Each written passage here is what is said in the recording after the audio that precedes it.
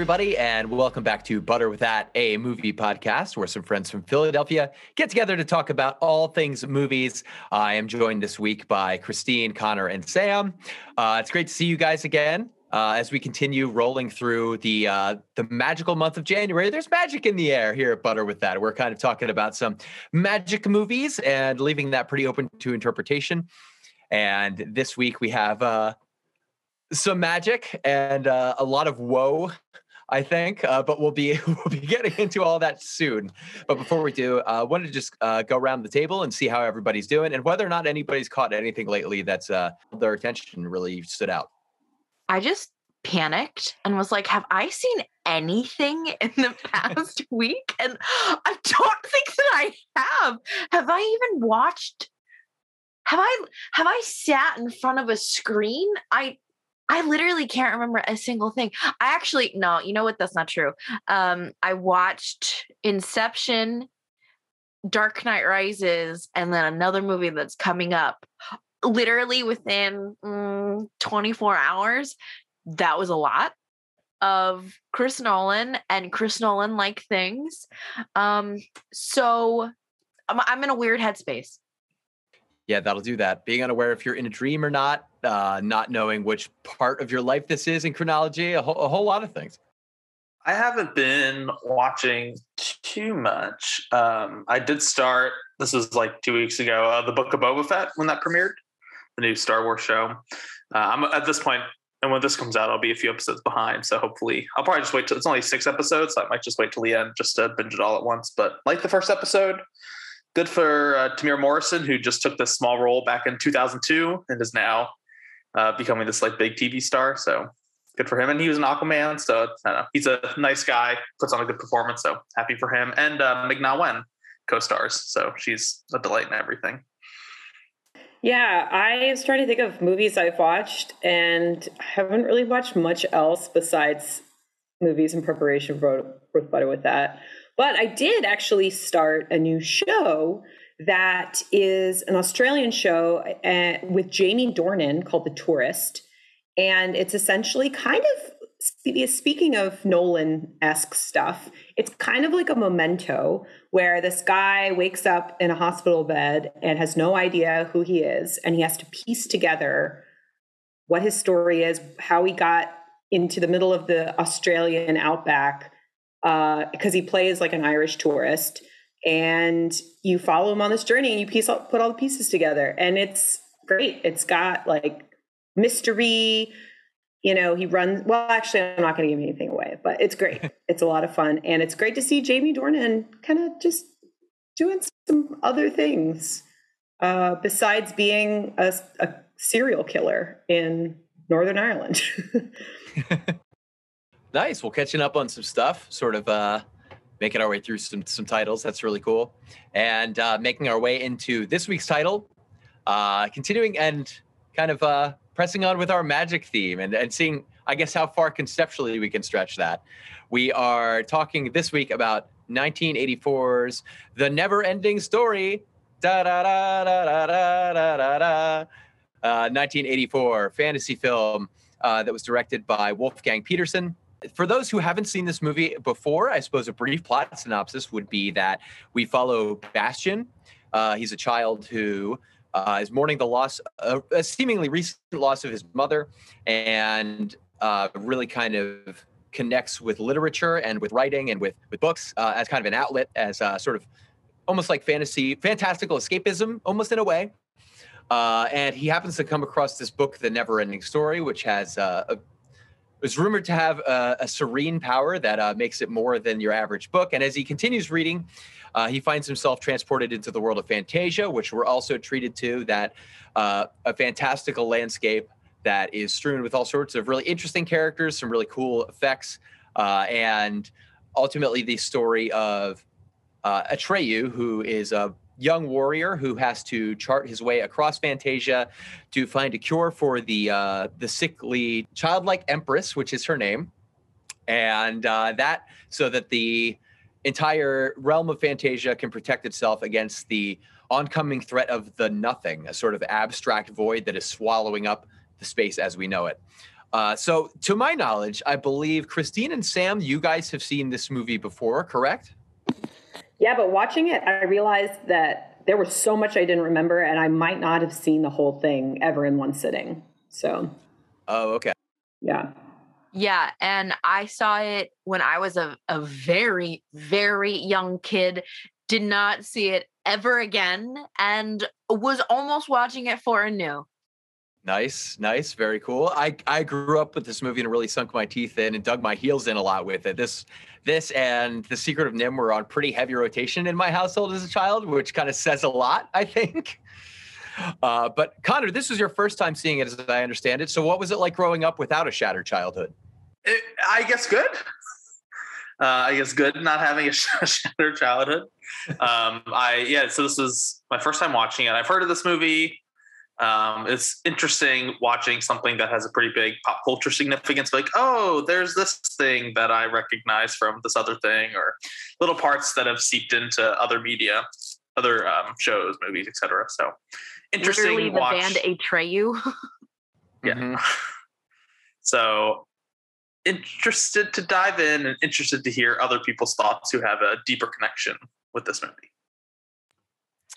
Yeah, interested to get into it too. And we're going to get into a lot of it. I mean, the film sort of opens with this this German banger of a pop song, this never end, as we topped off at the beginning, never ending story. Da, na, na, na, na, na, na, na, na. But on top of these like very ominous rolling cumulonimbus clouds, which seem to be very menacing. So it's kind of a strange introduction to the movie. The track is amazing, so much so that the movie ended, the track plays in the credits, and I let the movie roll again in order to hear the beginning and hear the track again. So you could really just play, I mean, you know, for a title like Never Ending Story, you could really just cycle it over and over because of that banging opener and closer. Yeah. It's got some hooks. It really does.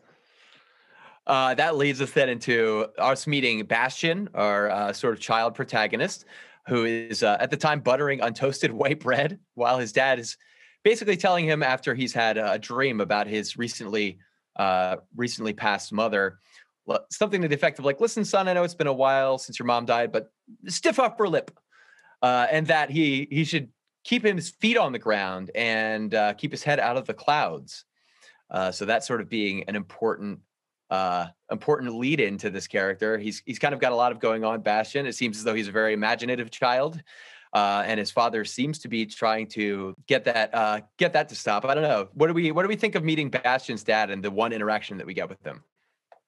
I went back and forth on this a lot, actually, because at first, you know, okay, so you're hit with this kid is like clearly going through something. His mom just died, and his dad is like some type of, you would assume, businessman. He like seems kind of disconnected with the kid, and he basically said, yeah, so your mom's dead, but like we still have to keep on, cheerio. And so at first I was like, ew. And then though he does try to level with Bastian and is like, listen, like I know that this is difficult and I know that this sucks, but like you can't let this keep you down forever. You know, there are certain things that you need to focus on, and I want to make sure that you're doing that.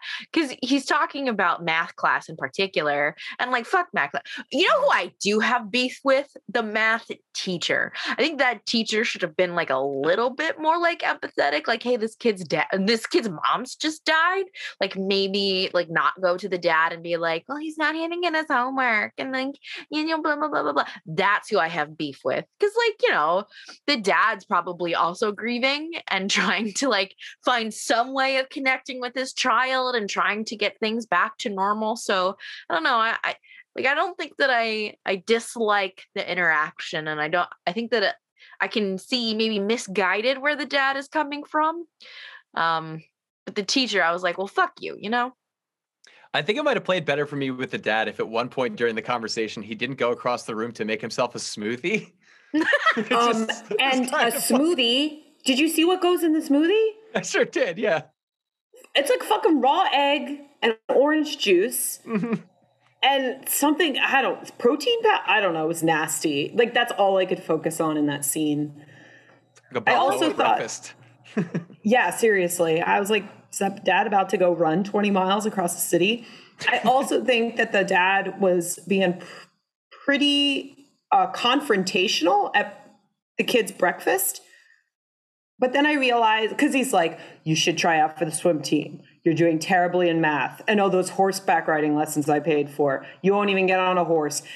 And you love unicorns. And all. It's like, lay off the kid. I felt really bad for him. But then I realized, after recognizing we only meet the dad once in the whole movie, that he's just being used as a device, like, to lay out all of this kid's complexities and problems in a span of 2 minutes, as this dad, like, is incessantly railing at the kid about all of his inadequacies. So I was like, okay, dad as expositional device, sure, but also he really needs to lay off his son. But you know what I found myself like really, really drawn to in that scene, and almost could like not pay attention to anything else? Bastian buttering that bread. It was terrible. And he does it twice, and the father's just like kind of okay with what he's witnessing. Him just like murdering this piece of bread with like weird butter. And is he like making his lunch that we eventually see later? Because that's not the same piece of bread that we see. No, that bread gets mangled. Yeah. Well, we also continue on with Bastian's hilariously cruel life. He's on his way to school, and he's harassed by some schoolyard bullies who toss him into a dumpster, only to have him then climb out of the dumpster after they've left and then immediately run into them, which leads to one of my favorite lines in any movie. Who said you could get out the trash? So this is Bastian's life that we're being introduced to. I want that on like my tombstone or something. Like, just, I need it somewhere. It feels like an important line. I was just going to say, I enjoy the introduction. It's a little heavy-handed, as we've mentioned, but the bullying scene is pretty good. There's some pretty mean bullies to force this kid to go into a huge dumpster and then come out. Yeah, so I think for me it like works. A little heavy-handed, but it functional and gets the job done, and certainly leaves a memorable moment and a memorable line. And a moment that will be tied into elliptically at the end of the film as well. Yeah. So running away from the bullies, Bastian makes it into a bookstore where, after disarming this dismissive shopkeep with some literary references, gets a hold of the book, The Never-Ending Story. Wait, sorry, can I just interject? I only have like 6 notes that I took while watching the movie. But one of them, the very first note, is that the bookkeeper is like skeptical of this kid. He's like, oh, you just read comic books. Like, you don't read any good literature. And as you said, Dave, the kid just like rattles off all of these like classic novels. But what's great is that even then the bookkeeper says, quote, the books you read are safe. I was like, this guy is such a fucking creep. And he repeats it multiple times. Like, kids these days are just reading literature that's safe. And you're like, where is this guy going with this assessment of like kid literature in the 19th? Gatekeeping the literary references of, like an 8-year-old. I don't want to know what unsafe literature this bookkeeper is exploring. You think this place is a back room? Most definitely. Ugh. But yeah, he does caution him, though. The shopkeep handing it over to him tells him that this is not a safe story like regular books. So it seems as though he's definitely going to be dipping his toe into something a bit more than an 8-year-old would normally absorb. Although it's interesting because it is also a fiction book written for like children that this guy's like, this book's crazy. I'm glad you brought that up, because this book scene, and I just have so many questions, I think, throughout the whole movie. I think endless. But so this older man was reading this kid's book with a kid protagonist that is supposed to be like the kid protagonist in the book and see the person reading the book. I mean, we're just getting full spoilers. Yeah. It's like a whole meta thing, right? And then also Bastian owns 146 books. Did I miss a scene where like we saw books like in his house, or I just felt like that line came out of nowhere, and I feel like there was a really missed opportunity to, like, instead of butchering that loaf of bread, why doesn't he like reading a book at breakfast and his dad tries to stop him? Or like, I just was so like, that came out of nowhere that this kid is like a big reader or nerd, like literary nerd. Like, I just thought that was totally left field. That would make an awful lot more sense to, as far as his character, if he's like absorbing that while being criticized for escaping into fantasy through literature, as opposed to think of it as mother's death instead of destroying bread. So yeah, it's a really good observation. Bastian then takes the book and he stows away in the attic of the school. The attic of the school, by the way. Anybody have that? This attic looks like, yeah, I mean, it's a set, obviously, but no school had an attic that looks like cobweb dusted and like old coat racks and wooden boards everywhere, like perfect for opening up an old fantastical novel. Like, yeah. Okay. No, my school did not have this. Question though for the group. If your school did have this and did have the key just available, would you go in? Because I would 100%. Yeah, there was definitely a period in high school where I would kind of get hall passes from my art teachers so I could just hang out in the art rooms. So I think I'm pretty inclined to escape school in order to stow away somewhere myself. So I went to a Catholic high school in Philly that has a huge old church next to it, built in like the 1850s. And I went to the bell tower once and like the top of the Jesu church. And it did remind me of that. Like if I were to run away to a secret spot in the school, it did bring back some high school memories of us having through the service office, having to do tasks up there when it was just me and my friends, just any excuse to just go up to the old rickety part of the church that nobody else was allowed in. Well, yeah, speaking of Bastian, anyway, he's in this attic in school and he begins paging through the never-ending story, at which point the movie itself transports us into the fantasy world of Fantasia from the perspective of Bastian's imagination. We're thrust into a pretty dreary yet kind of beautifully designed bog where a man and his giant racing snail and a goblin person with their large riding bat are nearly run over by a giant rock eater. That's sort of a large character made of rocks who eats rocks. And they briefly discuss the Nothing, which is a mysterious force encircling and destroying Fantasia. I'm like disappointed that these characters aren't in it more often. First of all, Deep Roy is the person that we see. Mm-hmm, right. And I had never really heard him before in like a real speaking role. So, well, I guess I have because I saw this movie when I was a kid, but like I didn't like consciously know about it. So that was interesting. But I was disappointed. I wanted to see more of the bat. The bat was cute. Bat's great. The sleepy bat. And the character design is amazing. I think these characters look great. The costume that he's wearing, the sort of great prosthetic work on this sort of like goblin, like sort of person. The bat and the snail creatures are incredible. The rock monster is a little bit like clumsy in the sense that it's like obviously rubber, so it's like rock that bends a bit. But I think the design is pretty spectacular. So immediately it really drew me into its world. And the production design, the landscapes in this film are outstanding throughout. Did they have to overdub a lot of the dialogue, especially in that scene? I noticed that the words that were spoken are definitely not the words coming out of those actors' mouths. And I was like, maybe because this was a German production and like filmed in like Bavaria Studios or something, they had to go back in and actually have voice work, do all the like English dialogue. That's just something I was noticing in those specific scenes where we're introduced to all those characters. But yeah, I'm really unsure of that. I'm not sure how that worked out as far as dub. I think the film was shot and spoken and, recorded and scripted in English, but I don't recall.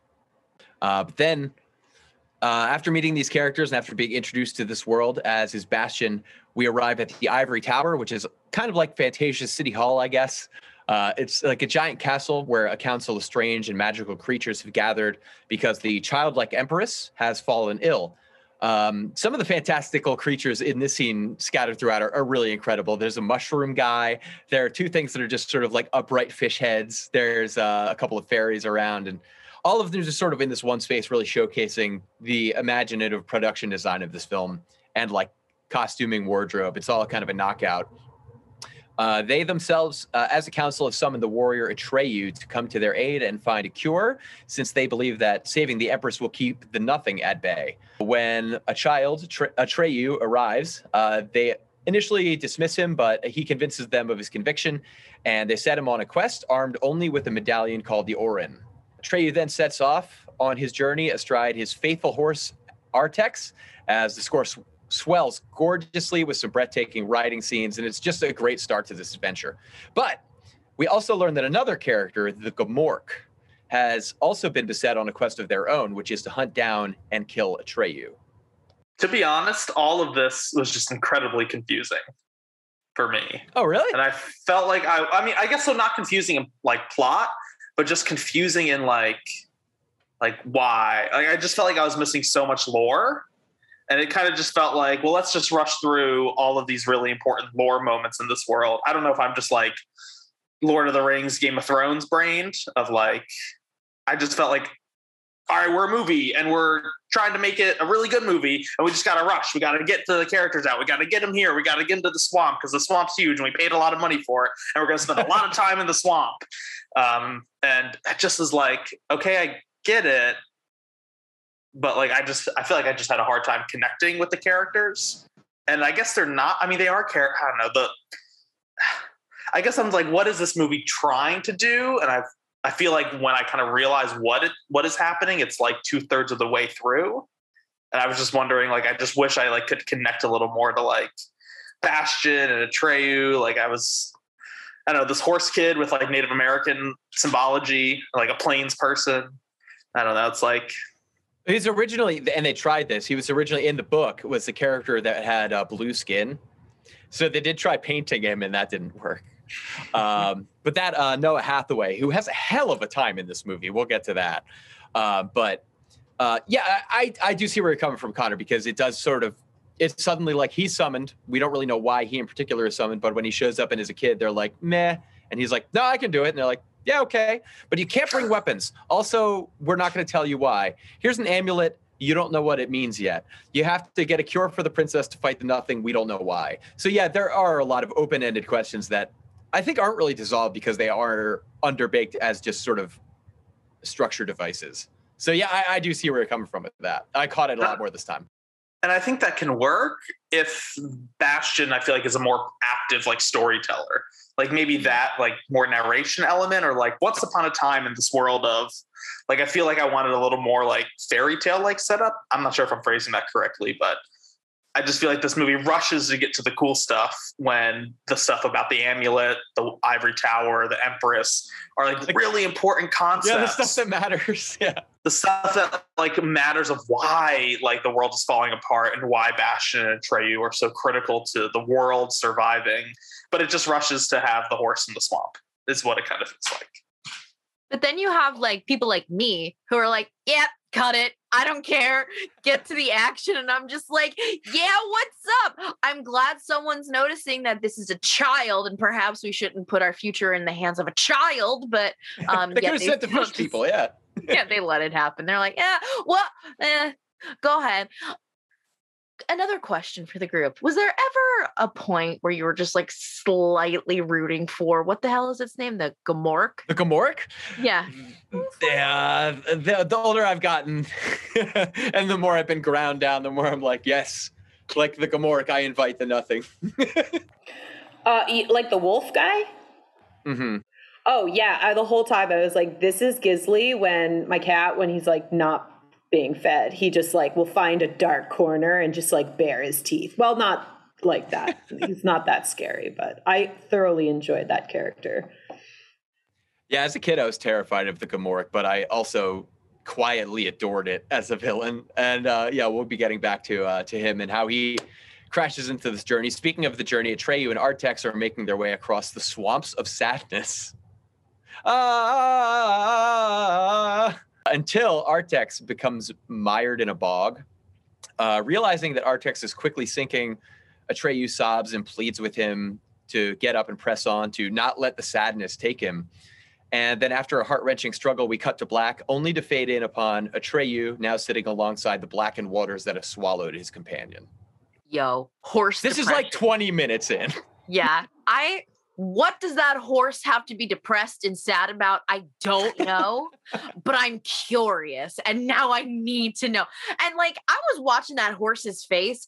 It was like, I'm not moving, child. The horses, it took them 3 weeks to film it because they had to. Yeah, go ahead. Oh, it's going to be 3 weeks, but it went on into 7. Okay, well, they had to train the horse to be okay with being submerged up to its neck, which is like not natural for a horse, which makes total sense. And apparently there were like rumors that the horse had died or something. And then directors and producers were like, no, this horse lived a long life on a German ranch in retirement. And like, okay, sure. But the horse looks terrified the whole time. And the bit is like being pulled out of his mouth. And you're like, oh, this is rough. Why is this 20 minutes into the movie? like this is like the war horse. Like, why is war horse dying 20 minutes into the movie? And then it's like, well, now you got to walk 10,000 miles. I mean, I'm getting ahead of ourselves, but it's just sort of, I just question the structure. And I'm not going to keep bringing up questions like that all the time because that's just exhaustive. But I just couldn't let that go. Why 20 minutes in when we have no connection with this horse? That's the thing. Yeah, we just know that it's his horse. And when it dies, it's like we're supposed to be crushed by it, which as a kid, of course, was a grueling cinematic experience for me. And now I'm just like, this just looks like an upset horse. They shouldn't have done this. And they do the classic, we don't have a way to shoot this, so fade to black or do a quick cut to get to the part that we can do, which as an adult, of course, I'm seeing now. As a child, I probably would have been in absolute tears seeing this poor horse drown off screen. I just like, I cannot get over the fact that this horse succumbed to the sadness. I'm just stunned. What was going on beforehand? Because you like, I'm this just horse so just has bummed. has like running commentary, and it's just like, fuck this, I hate my life. Well, apparently in the book, the horse Artax speaks and is basically saying to him like, look, you're going to want to turn away, man. I can't do this. I just got to sink in the book. That would have been so great to be able to recreate in a movie. Like, if Bastian can't narrate what's going on the whole time, I doubt we want like an inner monologue of Atreyu. The horse kind of narrating what's happening and providing some sort of, commentary would be really, really fascinating. Possibly just hilarious and distracting, but interesting, I think. Yeah, if this horse is basically like narrating the entirety of the story, and it's like 20 minutes in, and it's just like, and this is where I see myself out, folks. Bye. It's only gonna get worse from here. Which it does. Marching onward, Atreyu comes across a steep hill where he thinks he'll find Morla, the Ancient One, when suddenly the hill itself rises from the dirt, revealing it to be the back of Morla, a giant turtle. Morla speaks in the first person plural after years of speaking only to herself. Sounds a little bit like Gollum, ladies and gentlemen. But then relays their apathy to Atreyu's cause, saying, quote, "We don't even care that we don't care." After she sneezes on him a bunch, she directs him to the Southern Oracle, adding that they're 10,000 miles away. What do we think of Morla? I think this character design and whatever they did to make this prop is remarkable. Very cool. Glad they used a turtle for this. Could not imagine a better animal choice. Very good. This movie does scale very well. Mm. And there's some moments that are in a good way where you can see how they're like kind of characters in foreground, background, in a good way, like just using very simple tricks. And so the turtle scenes are really great, of where he's holding onto the branch and getting sneezed off and flying off. I thought this scene, in terms of like shot composition and like the way it's filmed, was really a delight to watch. one of my favorite sequences now as an adult. I remember as a kid thinking like, all right, this is kind of slowing things down because ultimately the turtle's just like, I don't give a shit, walk 10,000 miles. But as an adult, just watching the way that it was built and yeah, Connor, as you mentioned, really establishing the scale and grandeur of this world, which is still just like this desolate bog, really kind of enhances it in some really memorable ways. I think a lot of what I am drawn to and sticks with me about this movie is just like the set and character design. But back in the real world, Bastian is reading on as a storm has blown over the school. He's going to flee afraid, but then reminds himself, no, Atreyu wouldn't quit now. So already he's starting to identify with this character as he's reading on. He works his way back upstairs, only to bump into, I guess, a wolf head mounted on a board that falls on him, which is in this school's attic, which also why a school attic. But at any rate, it's just a terrifying little moment. But it does really gracefully segue into a transition back into Fantasia, where Gamork, a wolf, is on a fierce pursuit through the bog toward the exhausted Atreyu. And this Gamork Cam perspective really rules too. It's like very Evil Dead. Okay, I think that was a moment where I was like, this movie has no idea what it like wants to do. It has no consistent like narrative device. It can do practical effects so well. It creates, as you guys were saying, such a beautiful world that, as Connor said, plays with scale. But the editing choices are bizarre. And I think that is what kind of contributes to like the fact that it doesn't feel like it has like a really consistent forward thrust, because you're constantly being moved between characters and then perspectives. And that wolf cam was like, what? And I don't even know if it returns again in the entire movie. I'm pretty sure it doesn't. It's interesting, but I was just like, what? Who greenlit the wolf cam?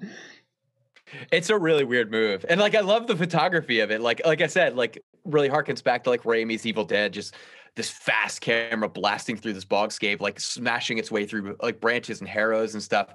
But yeah, it is entirely, it's so jarring because all of a sudden we know Atreyu is like also mired in this bog while something is blitzing toward him. And then we establish as the wolf and is like, well, wait, why are we getting is he our focus now? Where am I supposed to rest my hat here? Only to find Atreyu like exhausted in the muck, who is just about to be caught by Gamork until, and this is kind of the first breath of fresh air in this movie, the first optimistic note, Falkor, the dog-faced white luck dragon, plucks him from the mud and they soar into the sky. And we meet Falkor. Any thoughts on Falkor? He's actually a 43-foot long motorized creature with 6,000 plastic scales and pink feather fur. His head was 3 feet long, and for some reason, this is also a note, quote, has a long tongue in the mouth. I deeply appreciate the craft that went into Falkor, but man, this just took me out of it. Because it's just like, it has so much dialogue, so much talking in the film. And I think there's some great moments where there's like little people that will talk, like shorter people are talking about, and like the way he interacts with it. But then the scenes where it flies over and you just see white paws grabbing him, or I don't know. It's like, I'm the luck dragon. I don't know. It's like, I feel like, I don't know, creature creep of like all of these wonderful creatures. And I guess want more. Falkor, maybe less. I don't know. I could not like wrap my head around this creature. Like I said, appreciate the design of it. Total, like it's such an impressive build. But to give this character so much dialogue when it can't articulate its lips. It's the engineering on the mouth is not great. I'm sure I just pissed off a whole lot of people who love the Neverending Story and like have Falkor tattoos, and also appreciate that it's like an Eastern style dragon in this Western story. Also appreciate that design. But I think Falkor was just a big swing and a miss for me. I love that funky little dragon. Love him. would love to have one, would love to cuddle up. Also, symbolically, I'm like, ooh, that is my antidepressant. And that's exactly how I feel when I am right on the nose there with my medication and all my levels. Yes, the good luck dragon indeed. So I don't know. I like him. Connor, I understand coming in as an adult being like, this is weird. The tongue, I'm glad you mentioned. I did notice it this time around and was uncomfortable for like a hot second and then was like, eh. I think Falkor is stunning, beautiful, everything, especially, and I think this is when spending a lot of time in the design really pays off. And I don't even need any quality dialogue between Atreyu and Falkor. Just watching Falkor breathe is like the most beautiful thing ever. And I could have watched that for 50 whole minutes. And certainly his lips could have maybe been designed to actually sound out the words that he's saying a little bit better. But Falkor's body is so beautiful. And just, again, the breathing, the in and out of his stomach looks so natural. And the way that they have designed his like soft fur and then the beautiful glimmering scales. I mean, he's a stunning work of art and his eyes are so beautiful. I love Falkor so much. You would be the person, Christine, in Fantasia Park when John Hammond is just like, we have a Falkor, and would lose it. I was kind of losing it when I knew Connor was going to be like, I don't like Falkor. I was silently losing it in my Zoom corner. Well, speaking of how Falkor plays a role in this journey, when Atreyu comes to, he finds that Falkor has carried him a great distance toward the Southern Oracle. He even says, it's just around the corner, and encourages Atreyu to pass on. Walking onward, he finds the home of two kind of like elf-looking folks, one of whom is brewing him a potion and the other writing down some sort of science to help him, both of whom are bickering a lot. They watch through a telescope as a knight rides toward the first gate, toward the Southern Oracle, which is a pair of golden winged sphinxes who, when opening their eyes, fell the knight with a blast. The sphinxes can see straight into your heart, offers the old man. Sucks. Talk about trauma, just like watching that. Whoo. Da da da da da da da da. This might have been my favorite part of the whole movie. With the husband wife. I thought the set design was awesome. I mean, I thought this is such a great use of like, these are smaller in stature people, like elfish sort of figures, but how they shot the kid, Atreyu, like walking beside them. I thought the scientist guy and his wife had such a great back and forth of like, because I'm a scientist. Get out of my light, wench. Yeah. It says, get to the winch, wench. There's like some good wordplay, and she's like this, and he's like swinging back in the bucket yelling, and then he's like, so I think that this stretch of the Southern Oracle is probably my favorite part of the whole film. And once we get past the first sphinxes, so I thought this 20-minute stretch was like, this is when I felt like I was really clicking with the film and the design and what was happening. It is maybe the most lived in part, I'd say. I couldn't help but like think, good luck storming the castle. It was like very Princess Bride, really Billy Crystal characters. Definitely Billy Crystal vibes in that little hut. Atreyu decides that he's going to take his chances with the gate.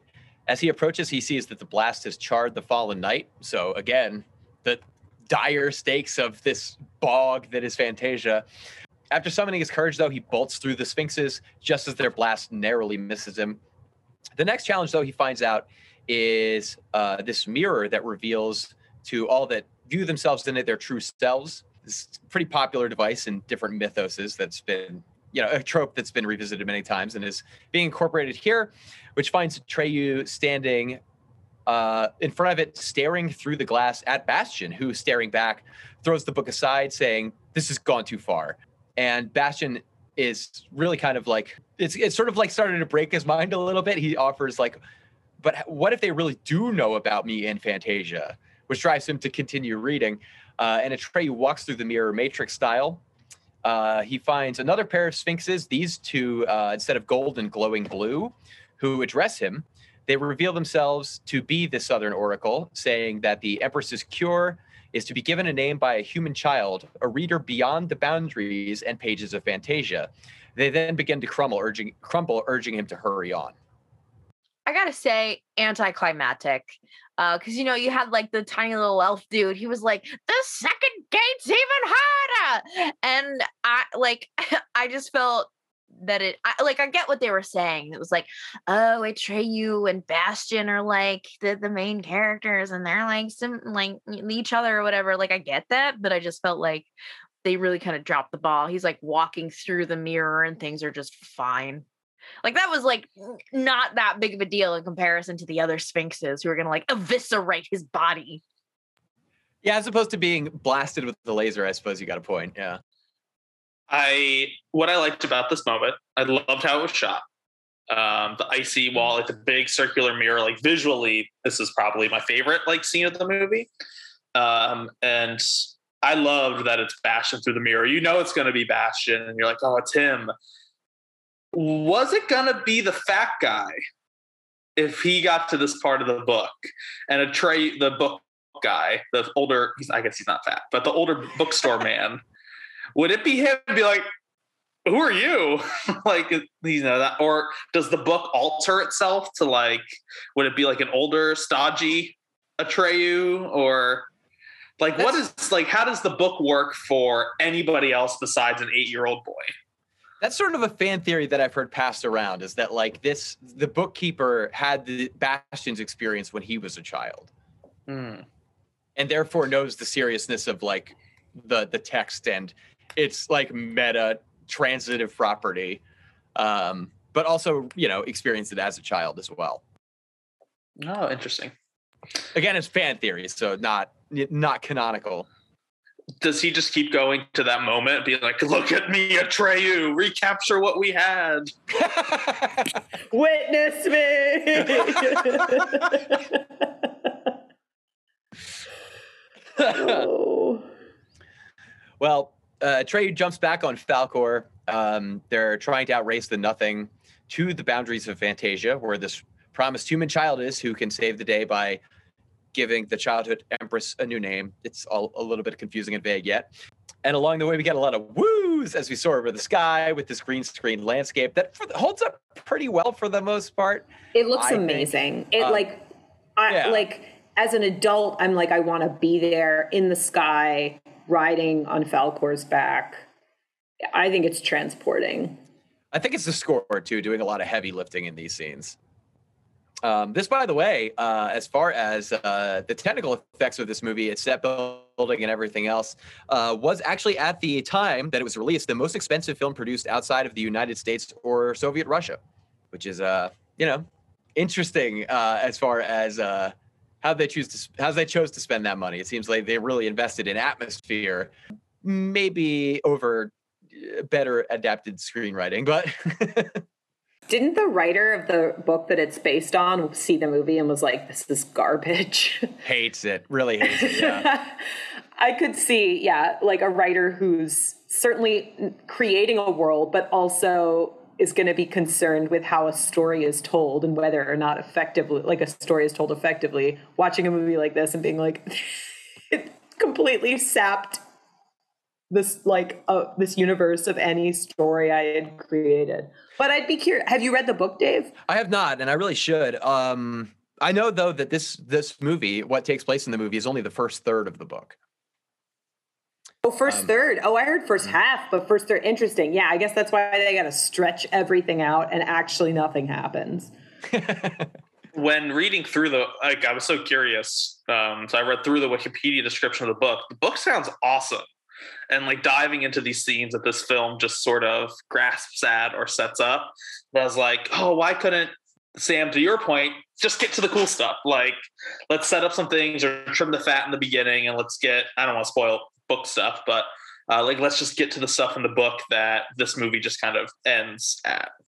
Well, back in the book, the Nothing, which as we talked about before, is like an unfilmable invisible force, so that the team basically decided that these dark billowing clouds would be representative not of it itself, but of its approach, which feels like a little bit like, no, that's the thing. I mean, come on. It's a visual medium. Give me a break.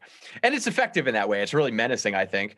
But it comes in and it clashes with Falkor, and Atreyu falls onto this rocky coast. Here he meets, and we are reintroduced to the Rock Eater from the beginning of the film, who remarks that though he once thought his hand strong and mighty, after being unable to save the other friends of his from the beginning who were pulled right out of his hands by the Nothing into the abyss, he laments his failure, and he warns Atreyu that the Nothing is nearly there and, resigned to his fate, awaits obliteration. That was a moving... That rock scene, honestly, more than the sinking of Atrax, I thought just the rock man, what's his name? Just the Rock Eater.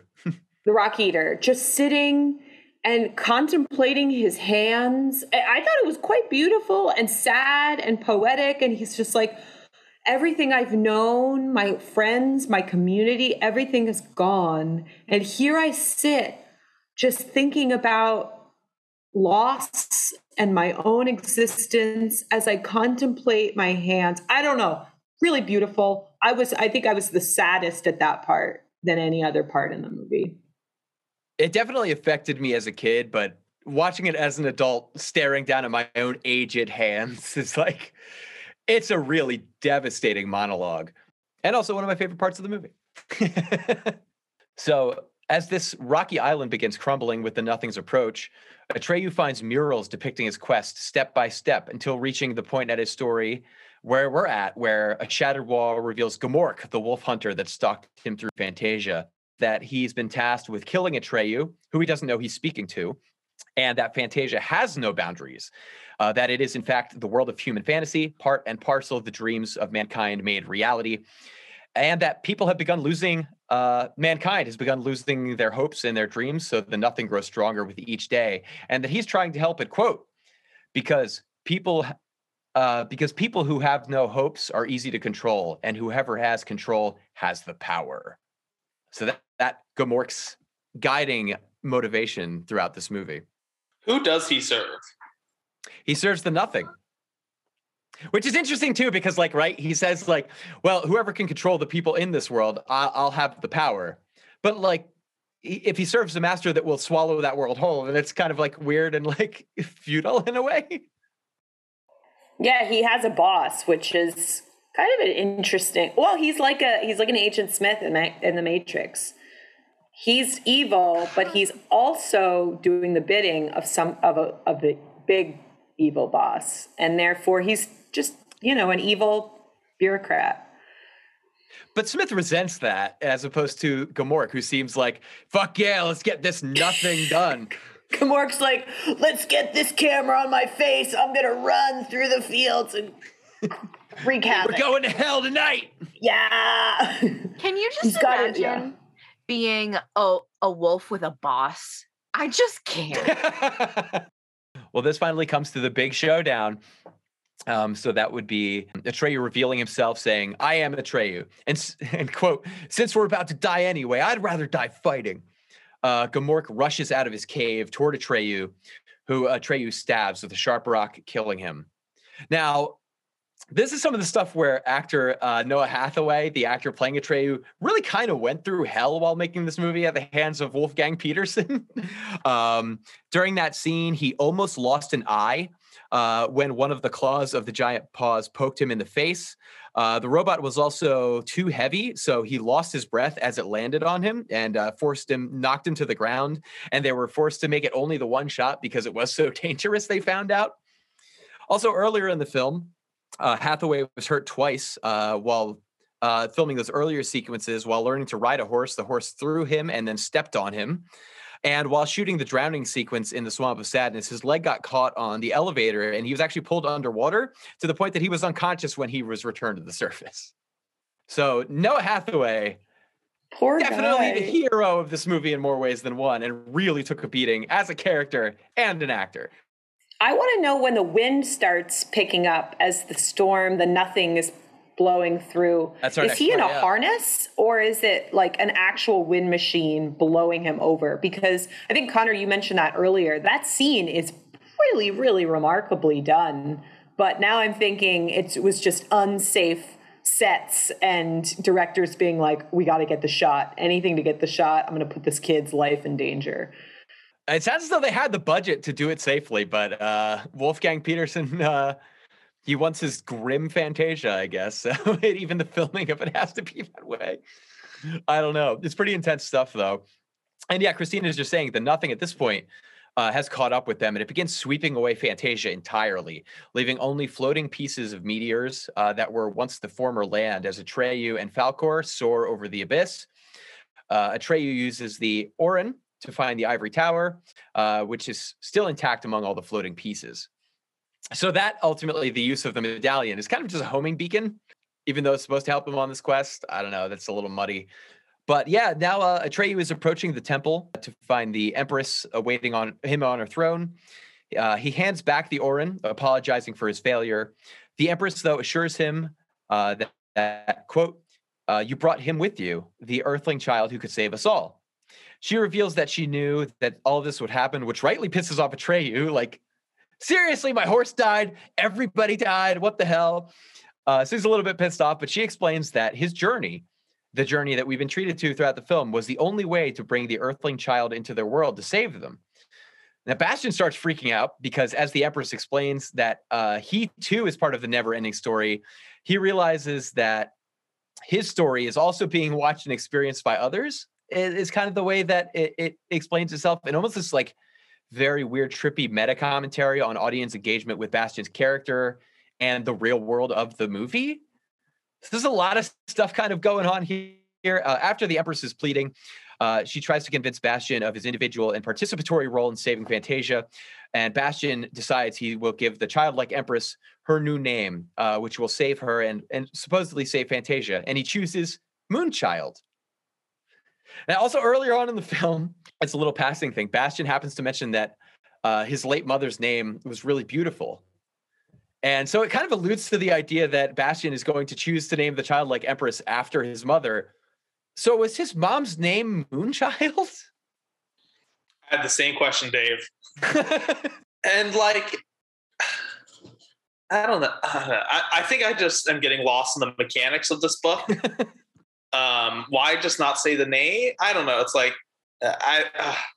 and then also, is the bookkeeper man, does he keep like, I want to be with the child princess again. Let me get to the end of the book so we're standing in the void. Like, how does it work with other people? Like, I don't know. Connor, really you have to leave that book. old man alone. Just like, Yeah, just Connor stop was really hung up about what the old man is doing. Yeah, you were calling him fat earlier? My God. I know. But how does it work with other people aside from 8-year-olds? I just got to know.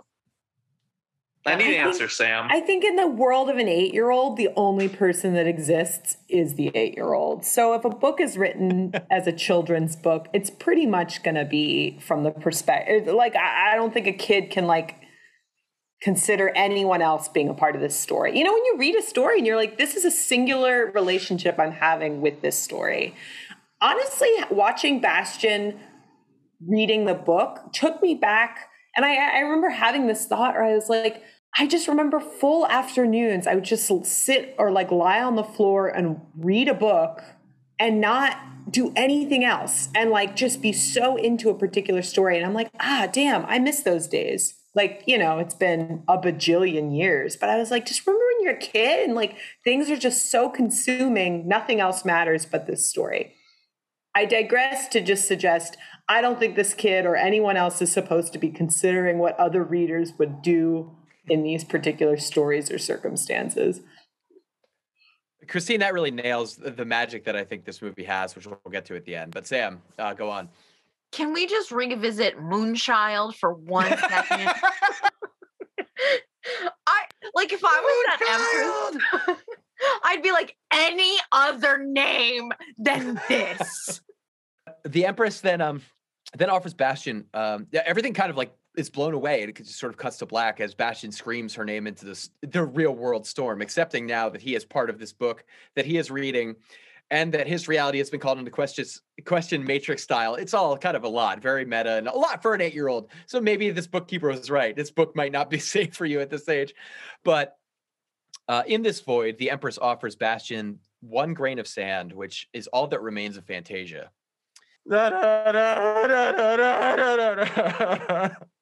But she explains, though, reassuringly, that Fantasia can arise anew within him in his dreams and in his wishes.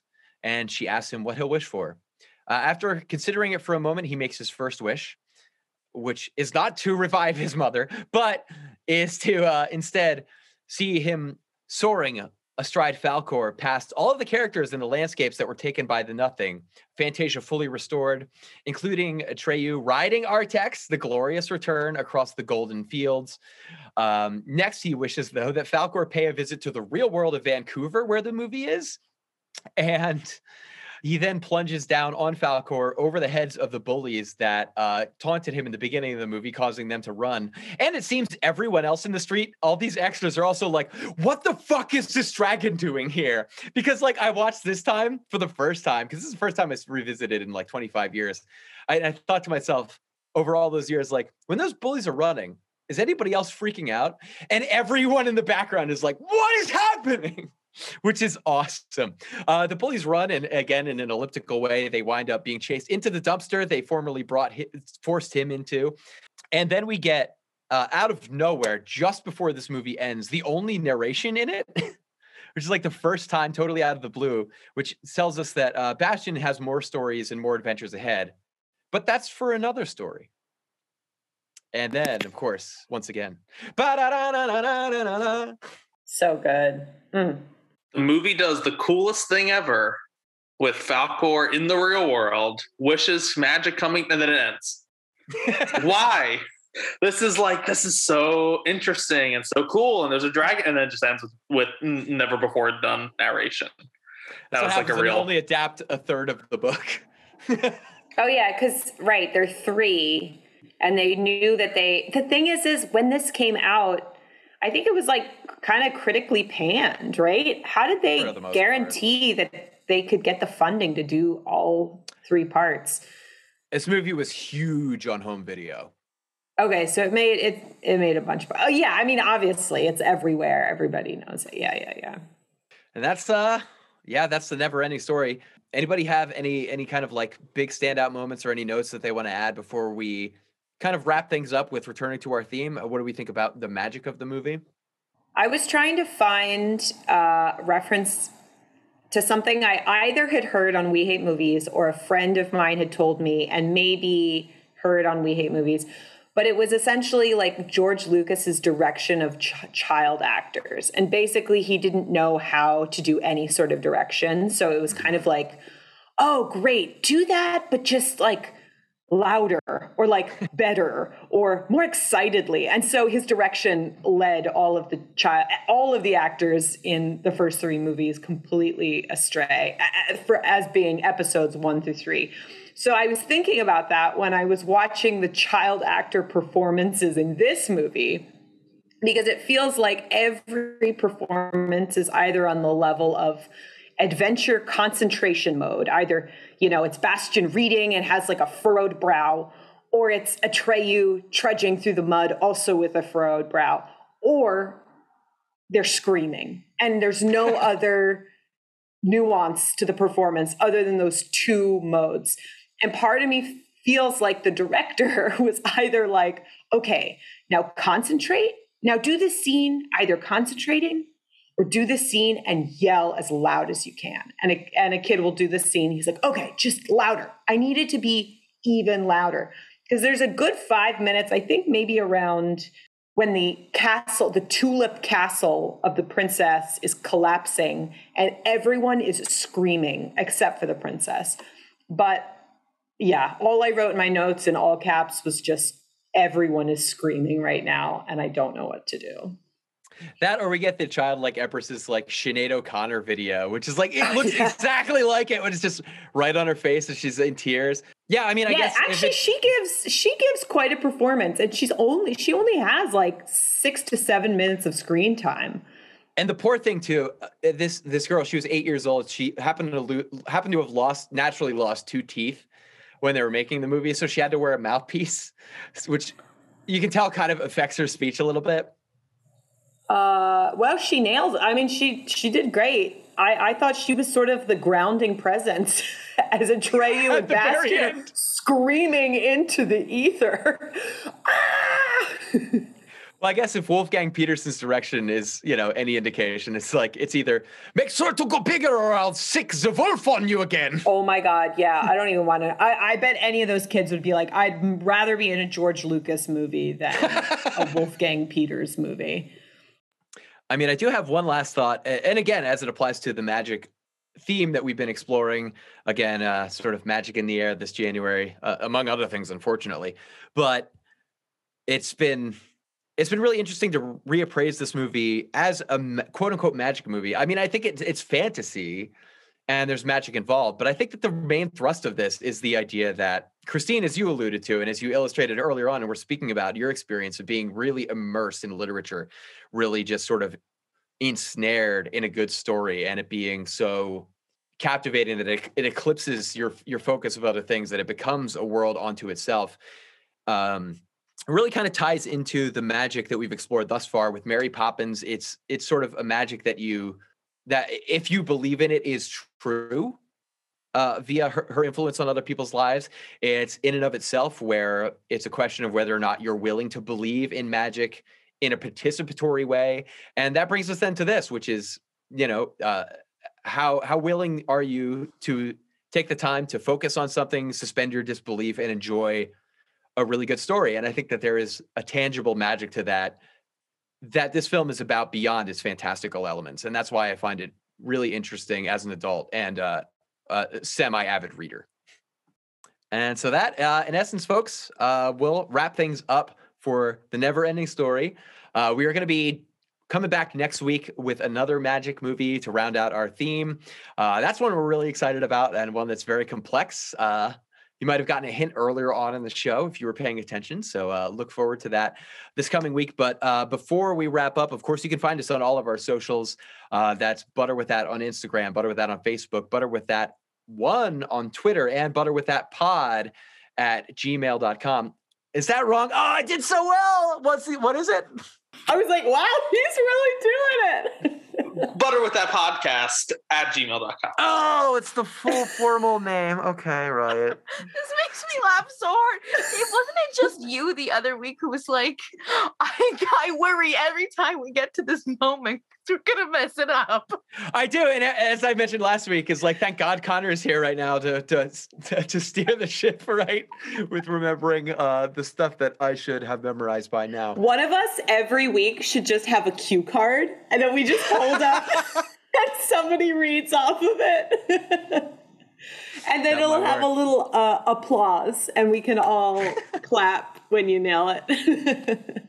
Well, so be sure to get in touch with us there, folks, and be sure to check out all the other great podcasts on the Movie John Podcast Network. Some really great material to find there. And again, some really fun material coming to you next week as we round out magic. So till then, have a great whatever, and take care. Da, da, da, da, da.